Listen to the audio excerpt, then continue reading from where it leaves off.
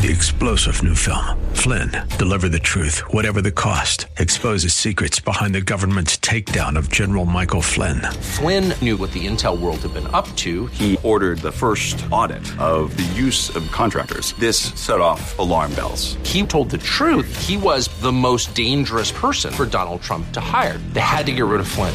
Flynn, deliver the truth, whatever the cost. Available now. Watch it today. Go to salemnow.com. salemnow.com. Welcome to the Situation Report today. Very glad to have you joining me. This is the show where we do our very best every single episode 3 times a week to give you the information and perspectives you need to navigate an ever-changing culture. My name is Jeremy Sonlicker. I am your host today.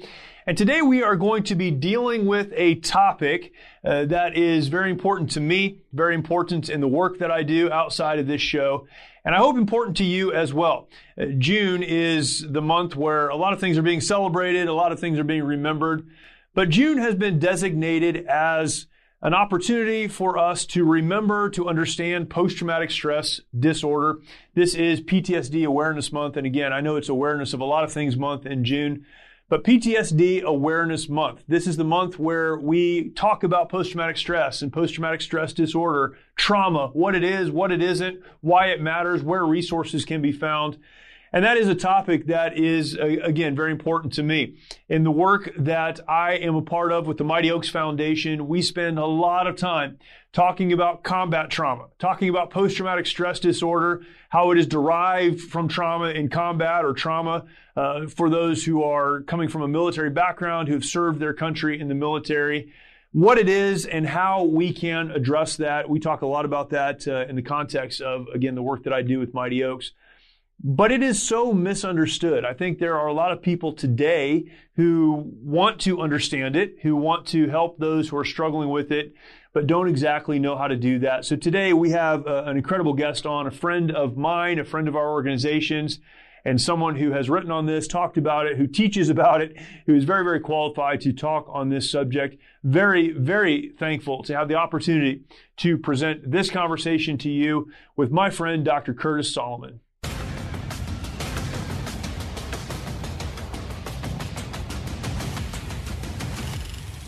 I'm very grateful to have Curtis on with us today. He is the executive director of the Biblical Counseling Coalition, which I'm sure he'll talk about a little bit.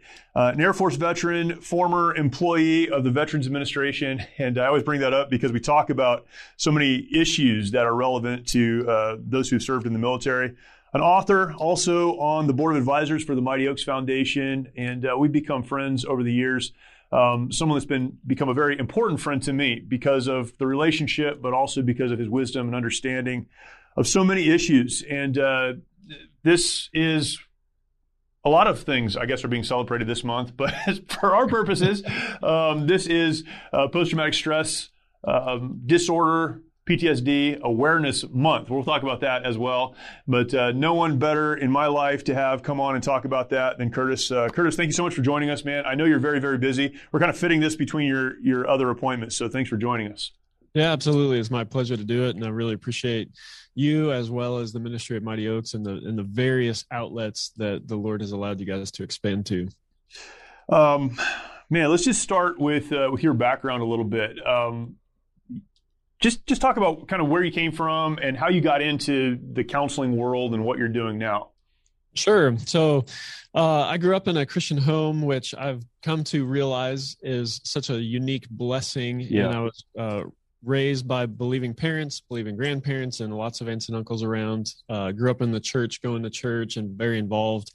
And around 14, realized I want to go into vocational ministry, really felt the Lord calling me to be a pastor at that point, and started the trajectory toward a particular Bible college that I was introduced to because of some mentors in my life who are very significant. Went to that school, and while I was looking at the classes to take my second semester, I thought, well, pastors probably have to do some premarital counseling or something like that. And I saw that as an option on the curriculum to choose from. And so I jumped into that class, and it really changed the trajectory of my life from that point. The professor, more than anything, he said, I want to help you have handles for your Bible so that you understand this thing isn't just good for Sunday morning or Wednesday night or, 15 minutes in the morning while you're having a prep time or whatever. This is a life book and something that has truth to address everything that comes at us in life. And so I switched majors over to biblical counseling right away. And from there went on to seminary to do a Master of Divinity at Southern Seminary. And then through lots of different channels, around about a decade or so after I graduated, went back to do a PhD in biblical counseling. And that has led me to now be the executive director of the Biblical Counseling Coalition, and just recently was hired to be the assistant professor and program coordinator for biblical counseling at Boyce College. So that's my life of 40 some years in a nutshell. I appreciate your background because you were raised in a Christian home. You've been in vocational ministry. In fact, we met when you were a youth pastor at a church that we're connected to through Mighty Oaks. But you also served in the military. You have worked for the Veterans Administration. So when you talk about these kind of big topics like mental health and post-traumatic stress and combat trauma, you have also a secular or kind of non-biblical view of those things. And I think that gives you a clear view on what we're talking about. One of the criticisms for Christians is that they have no connection to anything outside of the Bible or Christianity. And you have those perspectives. Can you talk a minute about how that some of your non-church, non-biblical counseling experiences helped to shape you as you looked at doing the work that you're doing now? Yeah, well, obviously, as you mentioned, having served in the military and also coming from a family of veterans, I was fascinated by the concept of post-traumatic stress disorder. And then when, not fascinated as a theoretical idea, but just like, man, this is a significant problem for people in my life and people I know and people I'm seeing. And then after seminary is when I worked at the Department of Veterans Affairs, and my role wasn't in the mental health field in particular, but I was helping process disability and compensation claims. And what I saw, though, is a lot of men and women, soldiers, sailors, airmen, Marines, Coast Guardsmen coming out of service with a lot of these difficulties. And what I saw is the VA was and the secular world was throwing a lot of things at the resources at these problems, but there were some key things missing that I thought biblical counseling and scripture would be able to provide. But at the same time, you do have a lot of resource. You have a lot of research and a lot of things that are being thrown at this problem because it's a significant problem. I think at the time, 22 veterans a day were committing suicide. That was a huge initiative of the political administration to try to combat that and counter that. So when I went back to do a PhD in biblical counseling, I wanted to focus on post-traumatic stress disorder, and as well expand biblical counseling into empirical research, which is what led me to connect with you all, and then ended up doing a study of Mighty Oaks, the legacy program, to see how and demonstrate the effectiveness that you guys have in caring for that. But the secular side of things, doing a lot of research in that field helped me understand what it is that's going on in somebody's life, but kind of the lived experience. I think that is one of the things where the psychological community, the mental health community, does a great job, is they're very good at observing people and identifying patterns and behaviors and things that are common. And that's when we talk about PTSD, that's where it's, to me, understanding the DSM and how we diagnose, or how diagnoses are given to mental health disorders. They're really a description of phenomena. They're a description of behaviors or things that happen to people. It's a little bit different. There are certain mental health diagnoses where you can go in, you can do a brain scan, you can look at something a little bit more objective, like not that the others are not objective, but like do what you would do to have a diagnostic procedure done. Like you think about going and get a diagnosis of you have the flu, you have a cold, somebody swabs your throat. But so many of those things are behavioral, looking at phenomena that happen to people. And just help me understand people better, some of the experiences that they are going through because of significant suffering and difficulty that's come into their lives. That's one of the things that I was really blessed by and learned from a lot of that research and learning and experience. And man, sometimes biblical counselors, for wrong or right reasons, get a bad rap of being really negative about other people. But the reality is we recognize people want to help people, and we all agree on that. Yeah. Sometimes understanding what is the root problem and seeing that as maybe different, and then also the solutions might be a little bit different. But man, there's a lot that we have in common there, of a passion, desire to help people. As you know, our friend Mike Lindell has a passion to help everyone get the best sleep of your life. He didn't stop by simply creating the best pillow. Now Mike has done it again by introducing his My Slippers.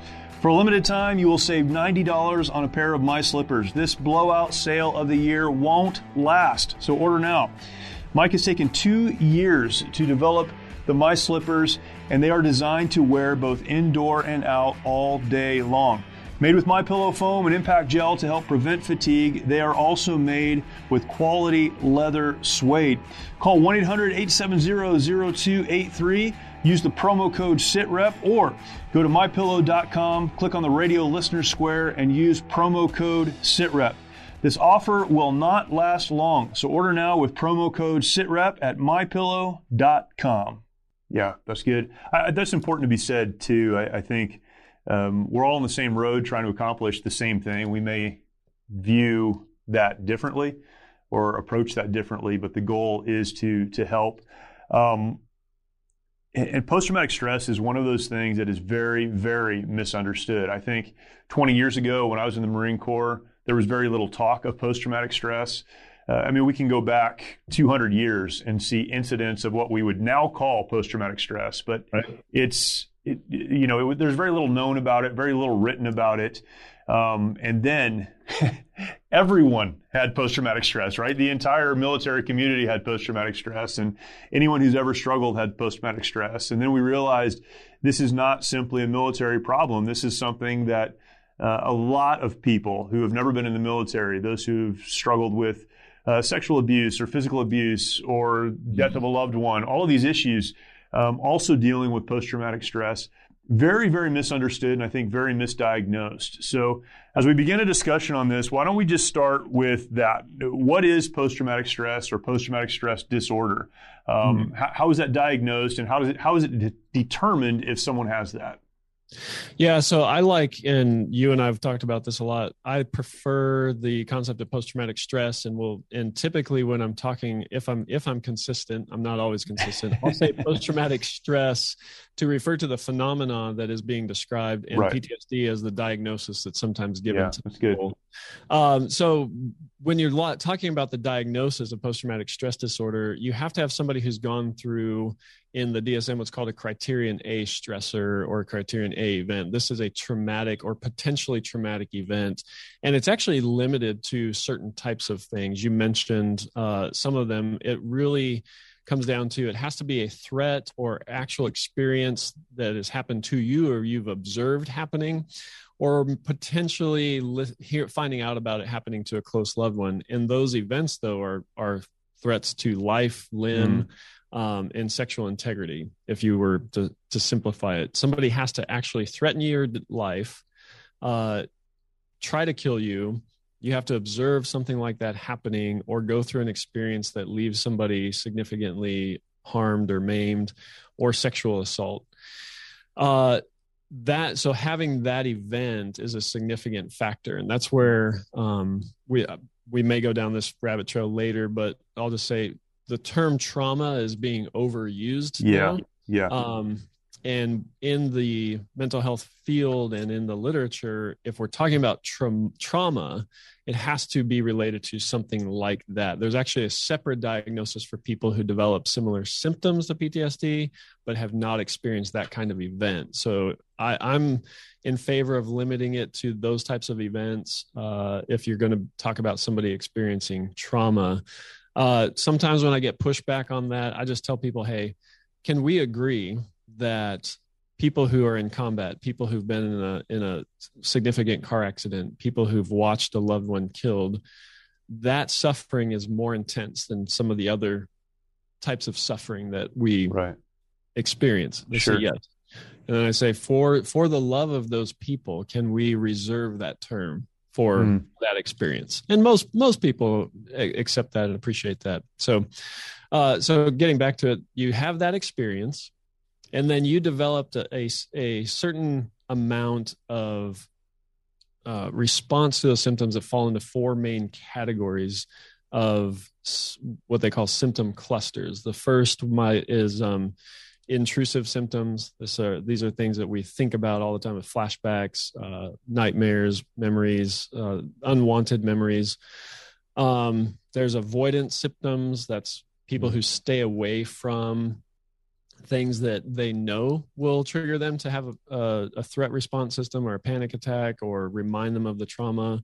Yep. But it can also include substance abuse, right? Because that is an attempt to avoid the negative experiences that they are going through, or isolation. So those are all avoidance symptoms. And there's a negative alterations in cognition or mood.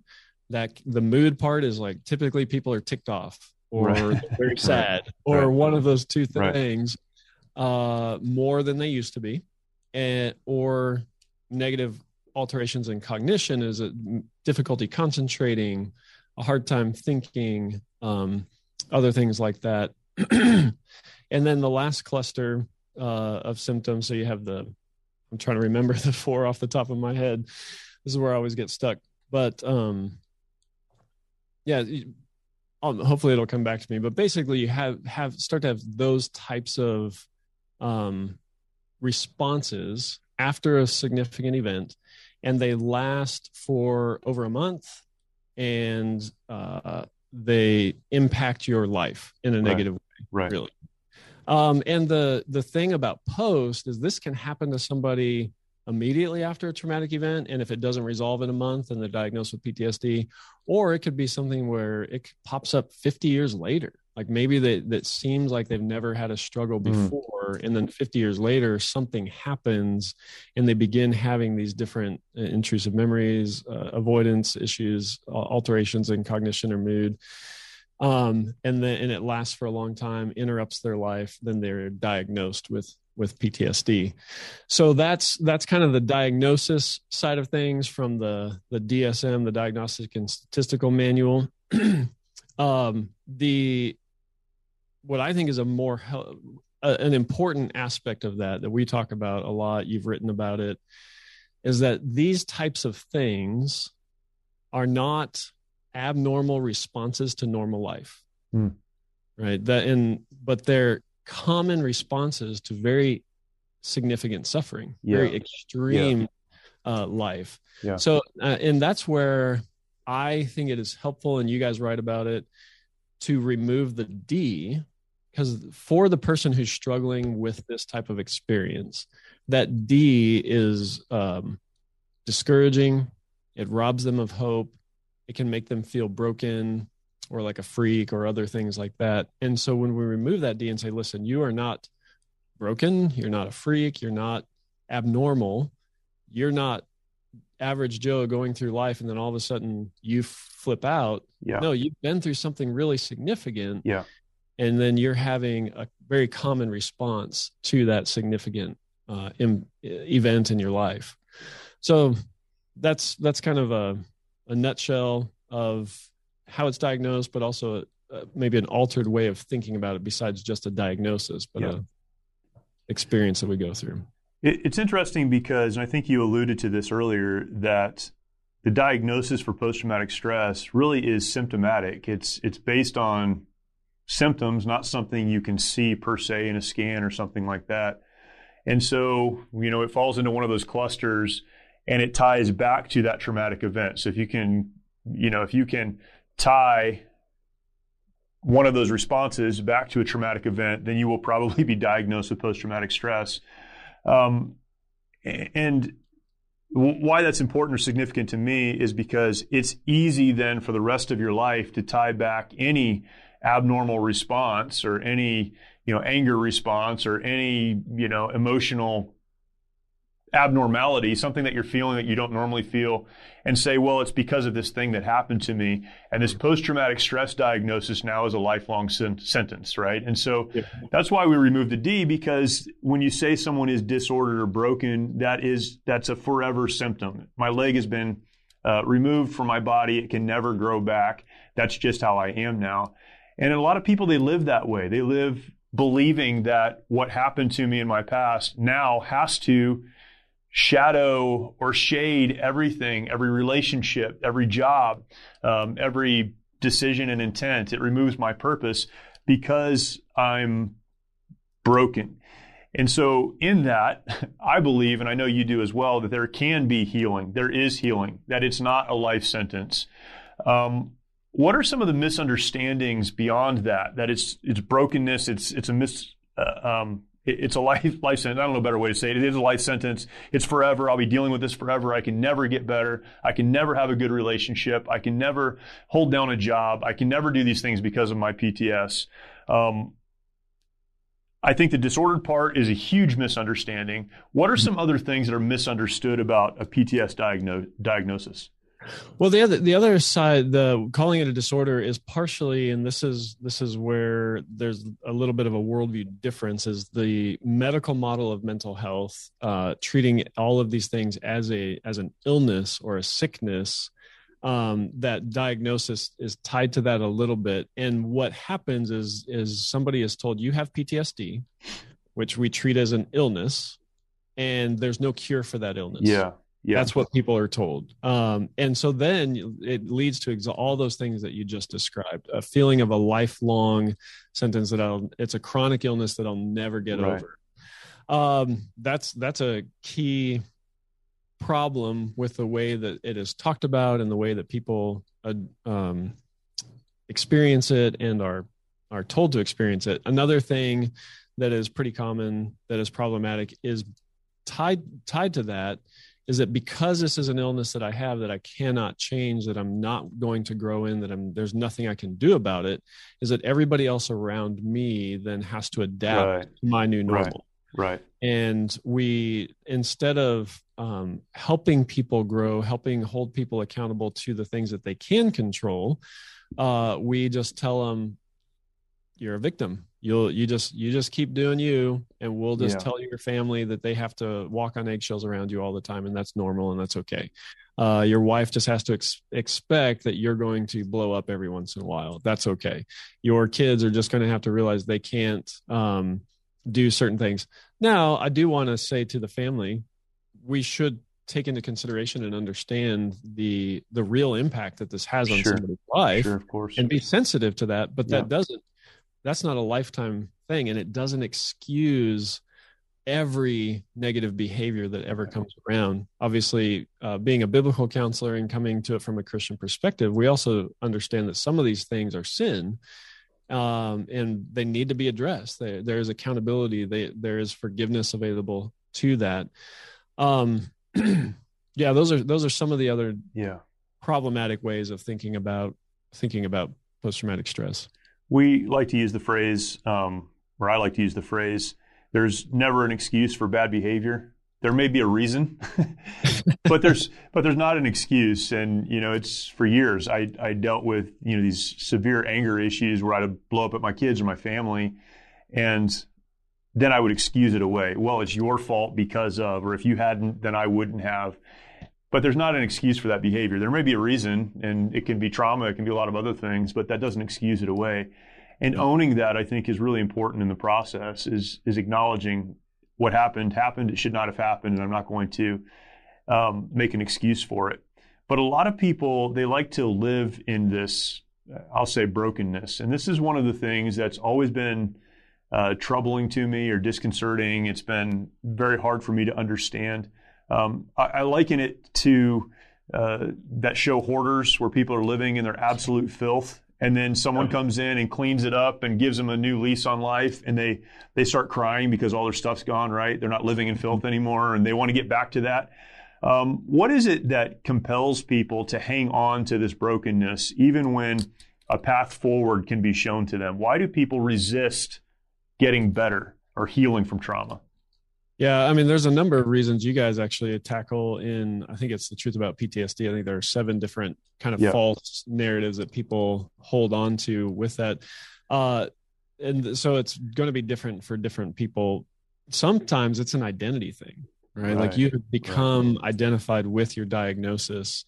And there is, I mean, honestly, like there's some good that can come from that in a very selfish way. Like people will treat me differently. I can get away with certain things. I can be honored, respected, whatever. I talked to some people here. I'm on an academic campus, and they said, there are some veterans who come to our campus and they wear it on their sleeve. Yeah. It's who they are, and you can just see it all the time. Others, it's a little bit more, they could fly under the radar. They're not talking about it all the time. So identity is so significant to us. And if you have been through intense suffering, especially if it's in the context of service to your country, that can, in a sense, carry a badge of honor for you. Yeah. And it can be really valuable to you. The other is there is that defense that is super common. You hear it all the time. We hear it all the time. And it's one of the beautiful things that the Legacy program does is it tears down this idea that you can't tell me what to do because you've never been where I've been, seen what I've seen. So it defends people and gives them an excuse for bad behavior or never wanting to change. The other side of it is change is hard. Yeah, right. It's just difficult, and people tend to go to the path of least resistance. We don't like doing things that are hard. So those are just a few different reasons why people get stuck in this forever brokenness, as you described it. As a counselor, what do you say to that person? They've come to you because there's a problem. Maybe they were pushed there because their spouse said there's a problem. You need to talk to someone. And you understand in assessing them that they're broken. They can acknowledge they're broken. They don't want to get better. What do you say to them to go, here's the reason you need to take this seriously? Oh man, there's a lot of different reasons, and depends on the person and their context, their background, and why they're coming in. But a couple things that why they need to take it seriously is that if they stay stuck, the common struggles that they are going to be experiencing tend to get worse and worse and worse and worse. Yeah. Not dealing with an issue doesn't make it go away, and it doesn't usually stay the same. It tends to get spiral out of control. Yeah. And as you are well aware, and as we mentioned earlier, suicide is a significant threat for people who are struggling with post-traumatic stress. There's both the internal kind of sin battle, the struggle, the acknowledgement that my struggle is impacting the lives of people around me. And then we have an enemy who is trying to devour us. Yeah. And there are lies that we are tempted to believe that say everybody else would be better off if you were gone. Yeah. Everybody else would be better off if I was gone. And so warning them like, hey, like that is potentially the end for you if you don't do something, if you don't begin to turn. The other thing is that pain, as I think Heather so well puts it, is it suicide doesn't take the pain away; it just transfers it onto those who love you. Right. In Chad's testimony of one of the reasons that kept him from committing suicide is the statistics on children of victims of suicide are far more likely to commit suicide themselves. Right. So even just telling the person, hey, like if this is the path you go down, it's going to impact your children and your family and your children's children for generations to come. Like it is just a bad thing. The other side of it is actually giving them, so you kind of show them the warning side, the danger, but also giving them hope. like, man, there is hope for growth and change, regardless of whether or not people say there's no cure. There are people who are better off in life, who've grown, who've experienced what we call post-traumatic growth or post-traumatic sanctification, who are in many ways better off after their trauma and the help that they've received than they were before. And that is a hope that God gives all of us as his followers, that he uses everything in our lives to make us more like Jesus. And so we are getting better in our inner man, as Paul writes to the letter in the Corinthians. Even though our outer man is decaying and fading, our inner man is being renewed day by day. That's so good. Their soul can be better because of their trauma if they use it in the way that God intends for them to use it. And then leaving a legacy for your family, right? That's the name of your guys' program. The legacy program is significant and it's purposeful.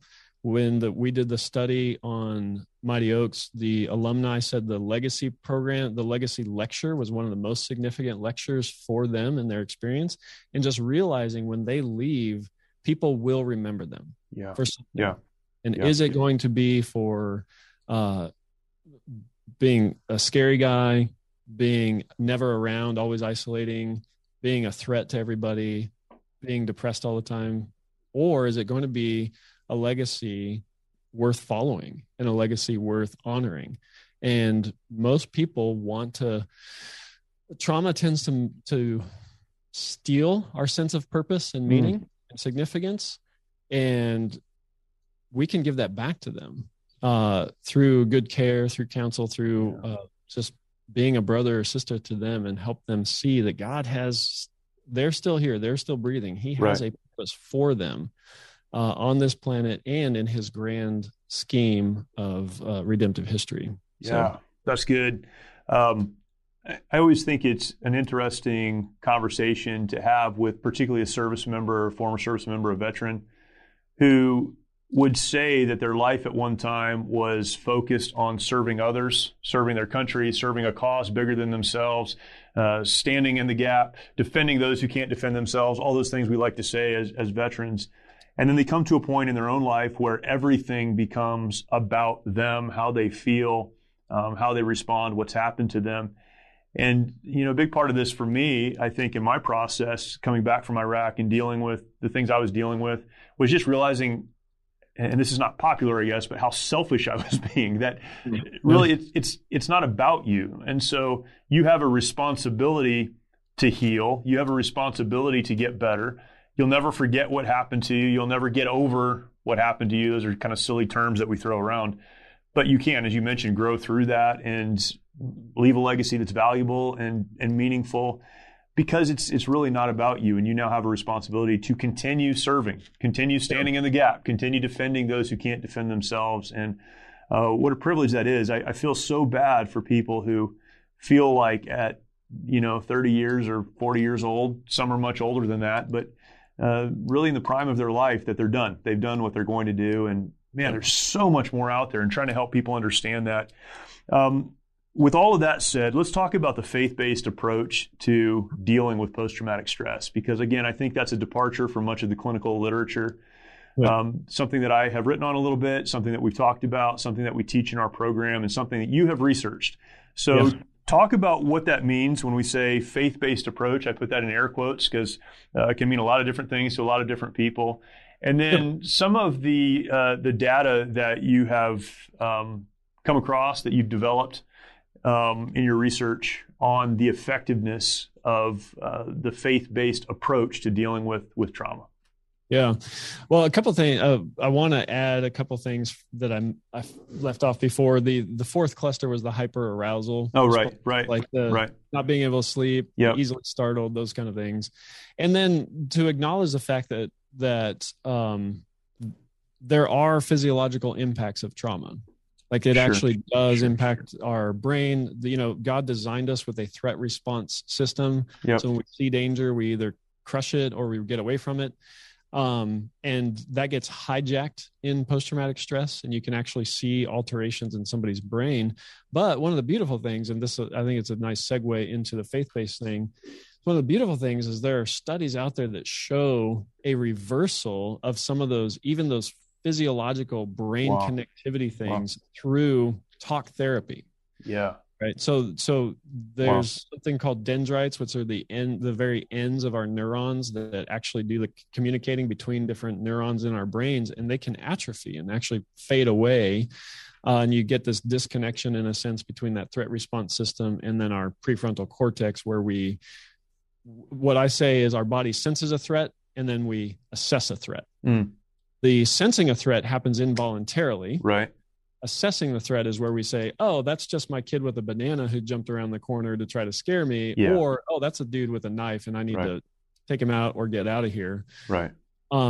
With post-trauma, a lot of times that connection between sensing and assessing the threat can deteriorate. And so it's harder to assess when a threat is real or not real. But that study that showed that those dendrites can actually regrow. That's crazy. Not through medicine, not through electroshock, but through talk therapy. Yeah, crazy. Yeah. It's wild. And then, so in January of 2019, the Journal of the American Medical Institution released an article saying that the VA and the DoD use 3 primary treatments for frontline defense or first line defense of and treatment of post-traumatic stress disorder. They're EMDR, cognitive processing therapy, and exposure therapy.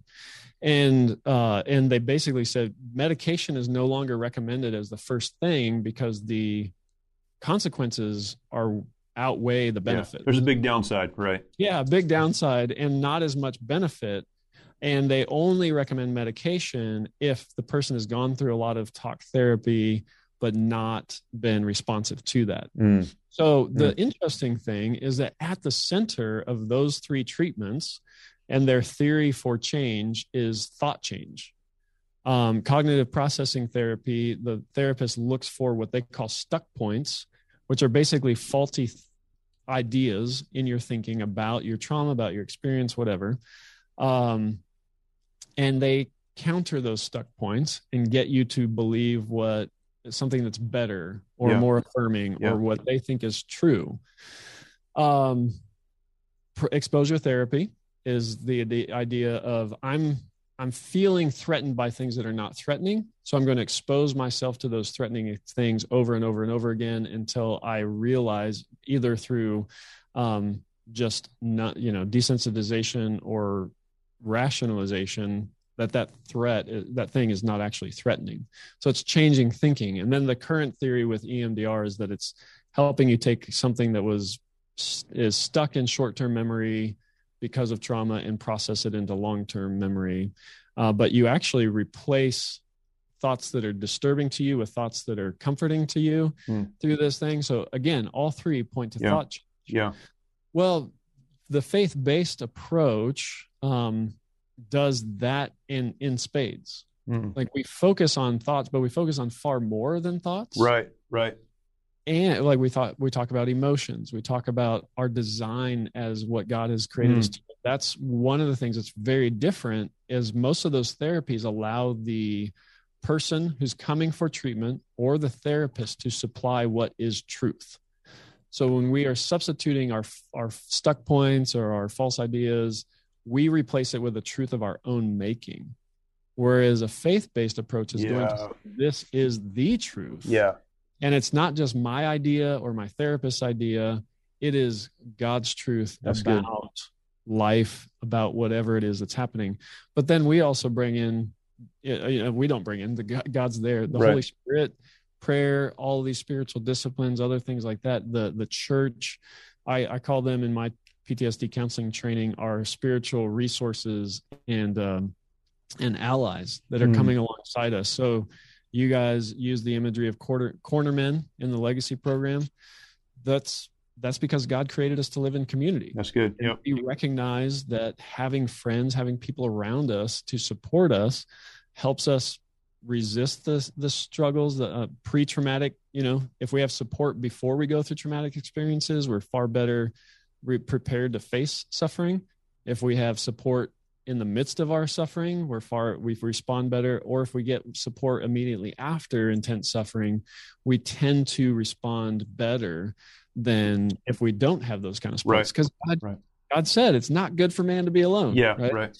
So we're bringing That's all good. these things, and where the secular world has done the best work, it's actually a shadow of what God teaches us. That's and crazy. what God calls us to live. Crazy. So, yeah.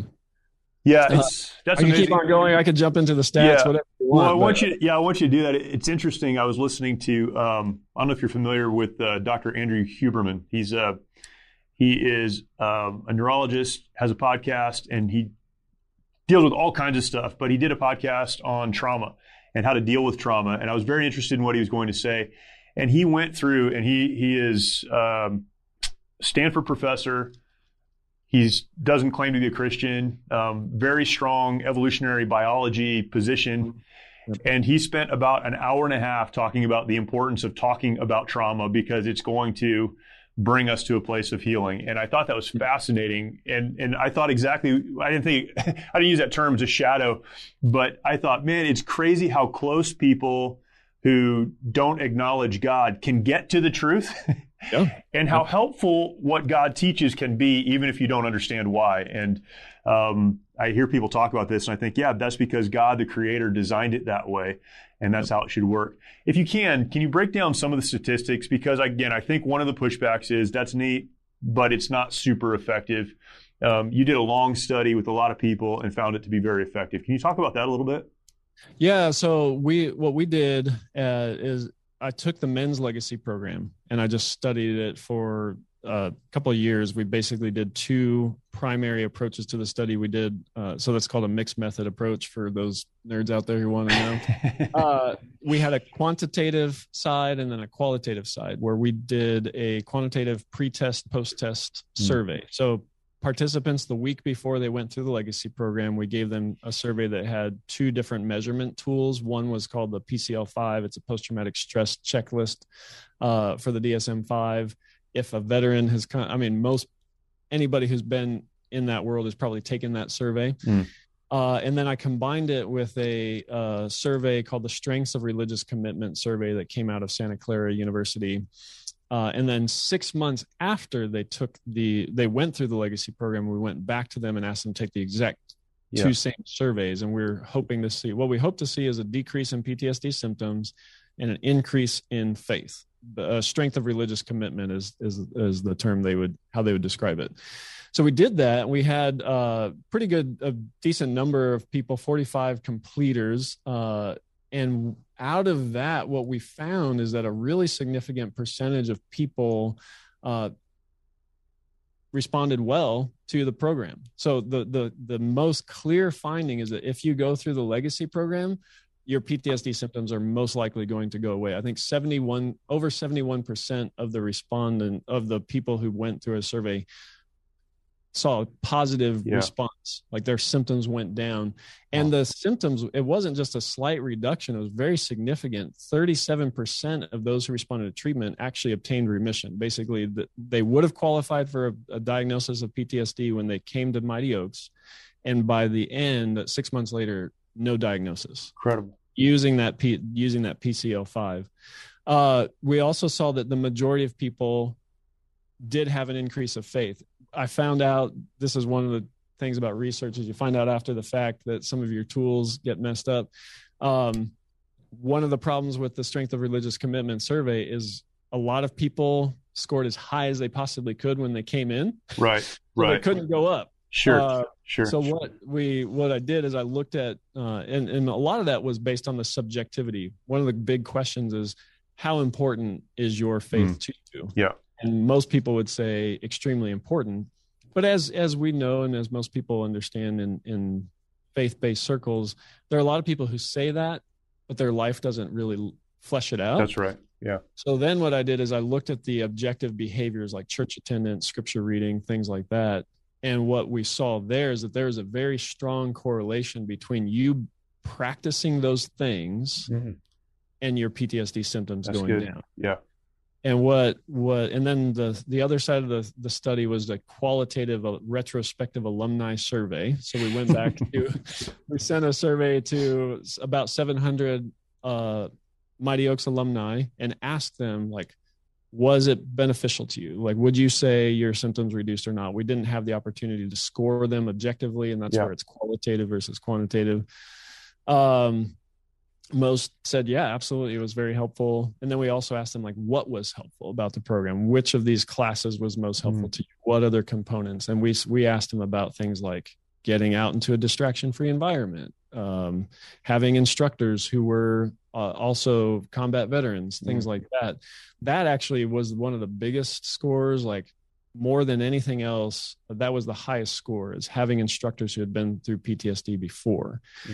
And what that points to, that peer-to-peer thing we were talking about before. In the mental health world, we would call that a peer-to-peer treatment program. In life, we call that friends. People who have suffered with you, right, and can share that suffering and that knowledge, that understanding. So with as far as the statistics go on the study that we did at Mighty Oaks, it was massively effective. So yeah, over almost 40% of people who responded would have had no PTSD diagnosis after they went through. 71% of the people going through responded really well. And I think over 51 responded in a clinically significant way, meaning they had a reduction of 10 points or more on a scale of like 50. So it was really powerful results that what you guys are doing through the Legacy program is very, very, very helpful to people. And man, I could pick the information apart for days. So, but this is a podcast, not a summer school. maybe we'll do a part two. But I love that there is data that supports that. And again, to me, coming from a Christian perspective, a biblical worldview, what that is it's a validation for what we know to be true, we believe to be true, but maybe we can't put a number on it. We believe as Christians that doing things God's way, because he is the creator, he created us, he knows how we're supposed to operate, he has a plan for us. If we do it his way, then we will see healing where there's brokenness, we'll see hope where there is none, purpose where there is none, direction where there is none, because he created us that way. And your research, really what it does is it bears that out. It's like, well, let's put it on paper and we can see it. And that's fantastic. It's funny, people ask us a lot, how did you come up with this program, the Legacy program? How did you develop this? And it's kind of like, well, the Bible says, and so we just kind of do that. And it's really not, it's not more complicated. I wish it was, because when people ask that, I want to give a really smart answer. I just don't have one, other than we just try to do what God told us to do. And we've seen people really improve, heal, find hope, direction, and purpose, and the rest of it, because we're doing what God has told us to do. Well, and what that betrays, honestly, is more a low opinion of us, or low view of us, and our respect for God and his word, because people don't like to hear it. It sounds really simplistic, and I think the Bible is just a bunch of fairy tales or myth or whatever, but we're talking the creator of the universe, who made us, knows how we tick, why we tick that way, and what makes that ticking stop or break. Right. Gives us his word, his message, and his instruction on how to live this life in a way that's pleasing to him.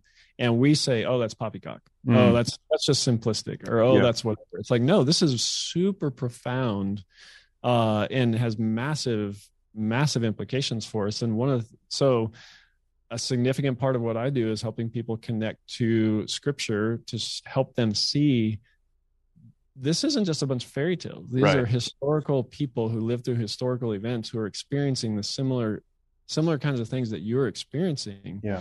And when they can see that Scripture maps on their life, or really their life maps on Scripture, it's like, oh, wow, this really gets me. It's like, well, yeah, it gets you because it's written by the guy who made you. That's right.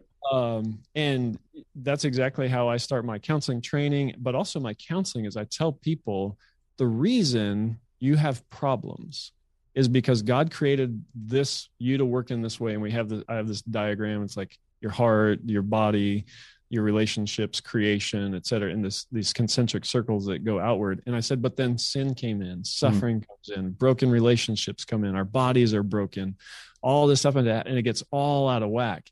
And what we get to do in cooperation with the Spirit is realign our lives with God's original design plan for us. Yeah, that's what you guys talk about. That's what, so your program, your PTSD program, that has a 45-minute lecture on PTSD, and the rest of it is like, oh, by the way, hey, God's called you to be like this. God's called you to be like this. And this is how you get there.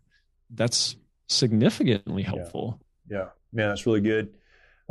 Last question. We could talk about this for a lot longer, but last question is regarding families, or to the families. Yeah. I'm sure you get this question a lot. I get this very, very often. I have a family member, a friend, someone that's close to me that's struggling with post-traumatic stress, or they've been diagnosed with post-traumatic stress. I don't understand it, but I want to help them. What can I do? Where do you point someone who really wants to be a help, but they don't know where to start? Yeah. One, I always, regardless of where somebody is, I do, for veterans and first responders, I encourage them to go to Mighty Oaks first, if they can, and to try to help their family member get there. Not because you guys are the only ones who can do it, but you can get to a place with somebody in a week that might take me as a counselor or a pastor, somebody else, 6 months, a year. Sure. So it just helps speed up the process in a sense. Yeah. The other, so that's one piece of advice I tell people. The other is just be there. Just be there. Let them, tell them out loud, I care about you. I see you're hurting, and I'm here to help in any way I can, and I'm not going anywhere. And then physically do that, like be around, and tell them, I'm not going to push you to talk about this, but I'm here. So that when whatever comes along that causes them to be open to help, you'll be the person there that they can turn to, and that they know that you're there. The other side of it is that both our statistics, our data show, as well as lots of other things, that you do not have to be an expert to help somebody who's struggling with PTSD. Yep. You have to be a good friend. That's it. Just being there is a significant part, but you can get informed. Your guys' books, Path to Resiliency and Truth About PTSD, I would encourage that person to read those. They're very small. They're written by Marines for Marines. Super simple. No offense, but they're super simple. They're very easy to read. The other one is a good friend of mine, a guy named Greg Gifford, is a Army veteran and professor at the Masters University, wrote a book called Helping the Family of Someone Who, I think it's called Helping Your Family Member Has PTSD. So, and it is written to those family members to give them some instruction, give them some help to walk through that path. It is very hard. And also for them as the family member to not isolate, but to make sure that they have support around them, to love them, care for them, pray for them, encourage them. Because it's a hard road to walk down, both the person who's struggling, but also the people who care about them and who are watching them struggle. That's good. I do think that we're at a point in history where we have so many more resources available than at any point in the past. And, you know, we could go back to probably any war, but certainly like Vietnam, those folks coming back. So many of the problems they brought back with them, people were just completely ill-equipped to handle. They didn't have those resources available. And we could go throughout history, but now we're in a good place. And I think encouraging families to get the help they can. But the point about being a friend, be there for them. You don't have to be their counselor. Be an encouragement to them. And I say that all of the time. You want to be the person that they go to when they finally realize they need help. And you have to be very careful with that. I say that about being a parent as well. Be the person that your kids want to come back to. But great advice. Curtis, you've written a number of books. You and your wife just wrote. It's super creative. I love how you guys did it. It's one book, but it's two books, 2 parts to the same issue. Can you talk about that for a minute, where people can get it? You also do training for counselors, for lay counselors. And you have a podcast, you got a lot of things going on. Where can you point people to get all of that? Yeah. Well, thanks so much for mentioning our books. Yeah, my wife and I wrote, her book is called Reclaim Your Marriage, Hope for Wives whose husbands have hurt through pornography. Mine is Redeem Your Marriage, Help for Husbands Who Have Hurt Through Pornography. Yeah. And it's about pornography and helping couples deal with that. And we acknowledge in the beginning that we recognize it could go the other way. You could be a husband who's struggling because your wife has been, mentally unfaithful by pursuing pornography. But statistically, the majority of it, time it is husbands. And that's available anywhere. Amazon. It's published by New Growth Press. So if you go to their website, that's where I recommend going to get it. But Amazon, most book distributors will have those books. And I love the covers. I thought the cover art was really well done. Appreciate that. And my wife's book is really there are 15 bazillion books out there for men on pornography. But part of our books comes out of our own personal story, and her experience of just not finding great resources out there is to help her as a wife whose husband struggled with porn was one of the significant catalysts to that. So her book is super helpful and unique. Far fewer resources like that out there. I'll say this on her book. You sent both of those to me. I got them in the mail. I opened the package. My wife happened to be standing there, and she grabbed them. And I was just trying to look at them. She took them from me. Then she took Jenny's book, and I think she got most of the way through it, just working through it. Loved it for the same reason. She said there is not a resource like this that I'm aware of, and we deal with so many women that are struggling with this that, it's amazing. So, thank you for that. Yeah, there. And then another resource I always like to point people to is the Biblical Counseling Coalition's resource page. So if you go biblicalcc.org or biblicalcounselingcoalition.org, click on the menu button, there's a resource tab, and you will find an alphabetized listing of problems that you run into in life. And there are thousands of free resources to address all of those different types of problems on there, from short blogs to podcasts to audio, video, lots of different resources like that. And those are absolutely 100% free. Of course, if you want to make a donation to help support the ministry, keep it going, that's always a benefit. But that's biblicalcc.org. So those two places are really great.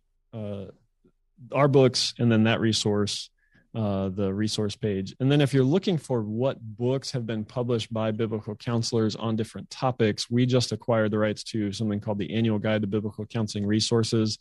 At the bottom of our website, biblicalcc.org, you can click on the Annual Guide to Biblical Counseling Resources. And that is I think we charge you $5 or $6 for it. And it's a 246 page electronic book that is hyperlinked to every published resource in biblical counseling. And it goes directly, the table of contents is hyperlinked by category. So if you're like depression, bipolar disorder, anxiety, go there, see every book that's been written on that topic. And then it'll link you right to where you can purchase it straight from that resource. So love those resources. Super happy to get to provide them to the world. That's awesome. Dr. Curtis Solomon, thank you. Really, really appreciate it. We've talked a lot, and we talk, personally offline. We've done several podcasts together, but thanks for breaking this one down for us. This is such an important topic and so misunderstood, and just appreciate your insights on it. Thanks for doing it. Absolutely, brother. It's always a pleasure. Sure. Many of our veterans feel they need to fight their battles alone. This self-isolation has led to the staggering statistic of more than 20 veterans taking their lives every day. The mission of Mighty Oaks is to eradicate the veteran suicide epidemic and help our warriors change their legacies. We've been able to help over 4,000 veterans and first responders by equipping them with the tools they need to live the lives they were created to live. Our faith-based, peer-to-peer approach has one of the highest success rates of any program available today, offering hope and understanding to those who need it most. By aligning their lives to biblical principles, these men and women are able to lead their families, their communities, and our nation. It's your generosity that can make a difference in the lives of the men and women who have fought for our country and our freedoms. Now that they're home, don't let them fight alone. Learn more at mightyoaksprograms.org. Thankful for the work of Dr. Curtis Solomon. He has been a friend personally. He's a friend to our organization and has done so much to provide an expanded understanding of not only the framework of post-traumatic stress and the clinical view of that, but how we, as those who hold a biblical worldview, who approach this from a faith position, how we can do that, what it means, and has really demonstrated how effective it is. Very thankful for his work. Please go and check out the work that he's doing through the Biblical Counseling Coalition. Look at his books, listen to his podcast. You'll be thankful that you did. I appreciate you watching and or listening to this show. Again, for those that have listened to this is a resource that you should share out. Share it with the people that you know. Share it with people in your lives. You can find more information about this topic on the Mighty Oaks website, mightyoaksprograms.org. Would love for you to go and check that out, as well as we have much information there for you. If you are subscribed to this show, thank you. If you are not yet subscribed, you need to be. Subscribe on your favorite platform or go over to YouTube, look for The Situation Report. You'll find our channel there. Subscribe, hit the notification bell, and 3 times a week when this content is produced, it will be pushed out directly to you. And we'd love for you to join the conversation there. Thank you again for watching. Thank you for listening. We will talk to you next time.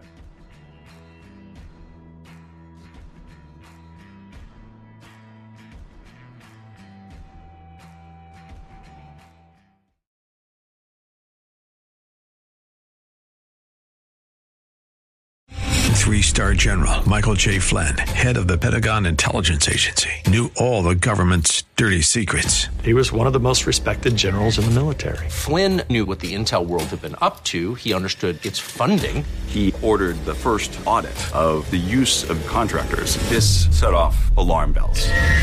The explosive new documentary, Flynn, Deliver the Truth, Whatever the Cost, uncovers the facts behind this scandal. Flynn told the truth. He was the most dangerous person for Donald Trump to hire. I find out the worst enemy that I'm going to face in my life is right here in America. They took my assessment and they wanted me to change it. And I was like, I'm not changing it. They had to get rid of Flynn. With in-depth interviews, archival footage, and never-before-seen personal records of the man behind the headlines. I just felt like I was drowning. Flynn, Deliver the Truth, Whatever the Cost. Available now. Watch it today. Go to salemnow.com. salemnow.com.